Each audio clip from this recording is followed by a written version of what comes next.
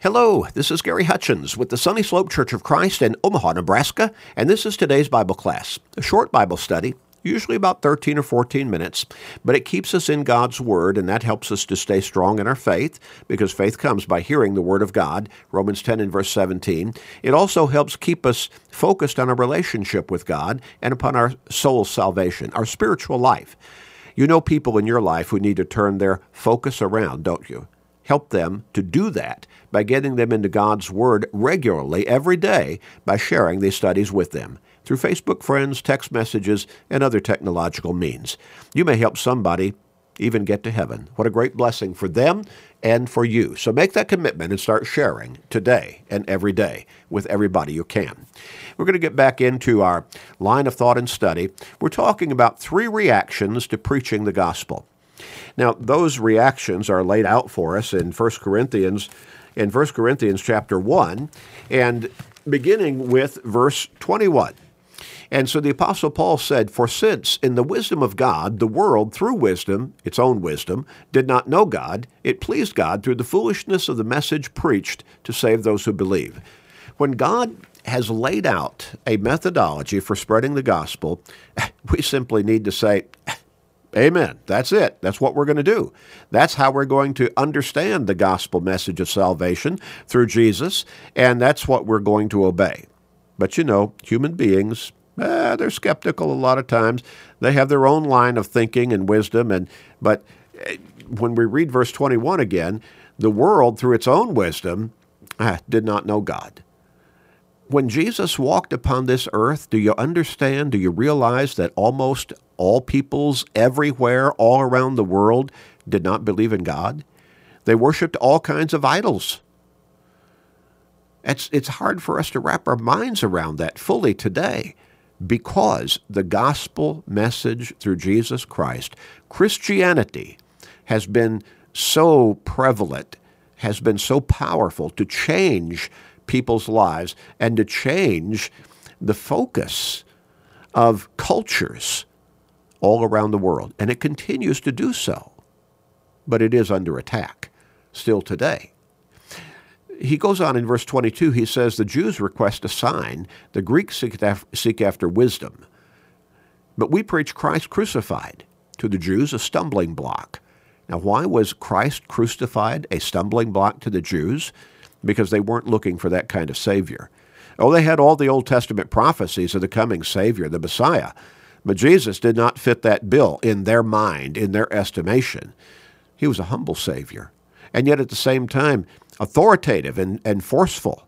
But they were looking for somebody to restore them as a physical, glorious nation, and he did not fit that bill in their eyes.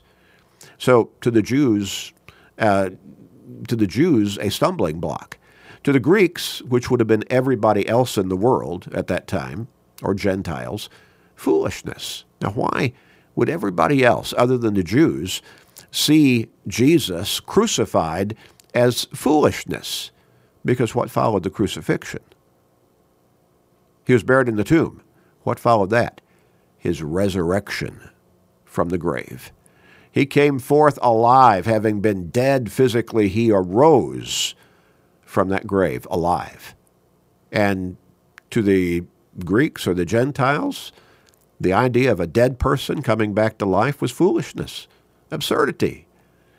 But then Paul goes on, and the third reaction. So the first reaction is a stumbling block for the Jews. They weren't looking for that kind of Savior who would be executed on the cross by the Roman soldiers, the very force that the Jews expected the Messiah to kick out of their land.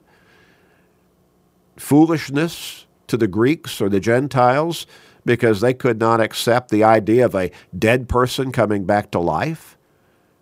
But then verse 24, "But to those who are called, both Jews and Greeks, whoever, anyone, all around the world, from whatever background, who come to believe in Christ as the Savior, and not just intellectually, but to believe in Him to the point of being obedient to the gospel message, the death, the burial, and the resurrection of Jesus." The gospel's the wisdom of God. The wisdom of God. And Paul also declares it to be the power of God to salvation. Romans 1 and verse 16.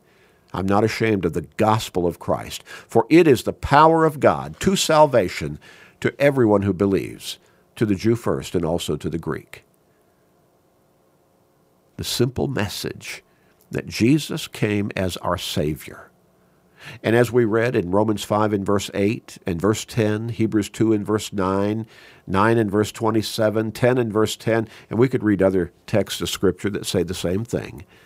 Jesus died on that cross as the perfect one-time for all-time sacrifice, a sacrifice made by the Father and enacted by Jesus himself, dying, having his blood shed, physically dying in our place to pay the price for the guilt of our sins so that we could have the opportunity to be forgiven through him, to be saved through him, to have eternal life in heaven with him. The death, the burial, the resurrection of Jesus. That's the gospel in a nutshell. And we've read in 1 Corinthians chapter 15, verses 1 through 6, where Paul lays it out in exactly that fashion. Well, preaching this message of salvation in Christ is God's methodology. And the wisdom of God, when we come back and read that text in 1 Corinthians chapter 1, verses 21 through 25, the wisdom of God, well, if you could conceive, Paul brings it out. He says, the foolishness of God is wiser than the greatest point of wisdom or degree of wisdom on the part of mankind. And Paul is not suggesting at all that there's any degree of foolishness with God. He's simply making the comparison, the contrast, saying if you could imagine that God has any foolishness, his foolishness would be far superior from a perspective of wisdom than the greatest degree of wisdom that humanity could come up with. And if you could conceive of any weakness at all on the part of God, and there is none, because God is all-powerful, the Scriptures tell us that repeatedly, almighty, all-powerful. Well, if you could conceive of any degree of weakness, his weakness would be far superior to the greatest degree of strength that mankind could come up with. And so, to question God, to be skeptical of God, his word, his instructions for our life, now that is foolishness. That is foolishness. Well, so what about this first reaction? A reaction that we could kind of boil down and understand in a contemporary kind of application as we see our culture and humanity around us, including within our own country. The first reaction, and this was the reaction on the part of the Jews, he's not our Savior. Taken further, we have a host of people, and again, not just all around the world, but in our country today, who could be identified as atheists, skeptics, agnostics, and really boiled down, they're all about the same. They don't believe in Jesus because they don't believe in God. In Psalm 19 and verse 1, we read this, "The heavens declare the glory of God, and the firmament shows his handiwork." When we look around at the magnificent creation, the interworkings and dependency of the universe all around us, much less our world and our atmosphere in which we live, that is obviously all put together by a master designer, master knowledge behind it. That cannot happen just by itself. But the atheists say, no, it just happened by accident. Blind chance. Chaos became order. That does not work. Now, order can become chaos, but chaos cannot become order. And so we look around us. We see the fingerprints of God all around us through life, through our world, this earth, through our atmosphere, through the universe. God's design is obvious. In Psalm 14 and verse 1, the psalmist wrote this: "The fool has said in his heart, there is no God. They are corrupt. They have done abominable works. There is none who does good." The Lord looks down from heaven upon the children of men to see if there are any who understand, who seek God. What about when he looks down upon you, my friend? Does he see someone who believes God? Does he see someone who is seeking God's will for your life? We go back a little bit further, Psalm 10 and verse 4. "The wicked is in his proud countenance, does not seek God. God is in none of his thoughts." God is in none of his thoughts.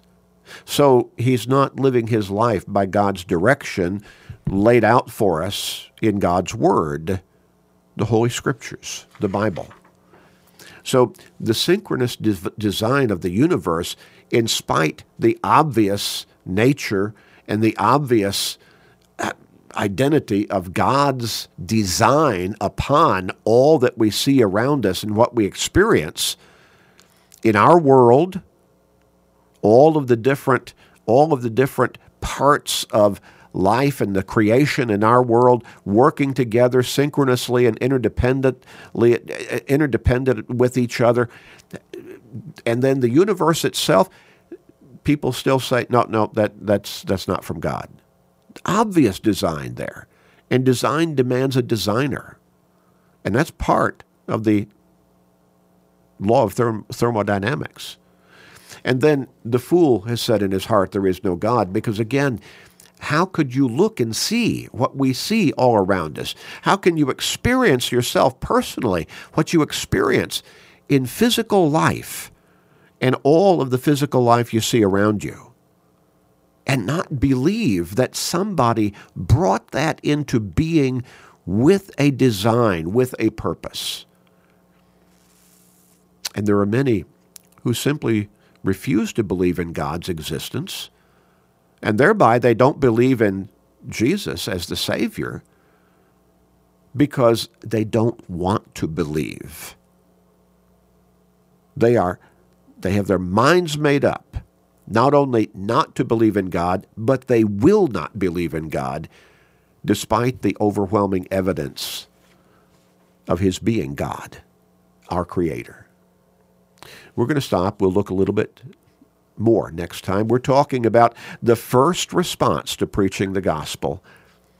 He's not our Savior. Jesus is not our Savior because he's not the Savior we want. Or maybe we don't even believe in God to begin with, and so we're sure not going to believe in Jesus, and we're not going to believe in the Bible as being God's inspired word.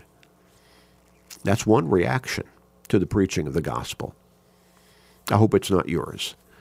Let's pray. Father, help us to open our eyes and see the obvious truth of you as God, the designer of all that we see around us, the Creator, our Creator, and having created us with a soul in his likeness.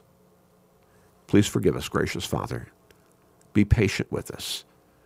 Help us to see the way to you. In Jesus' name, amen.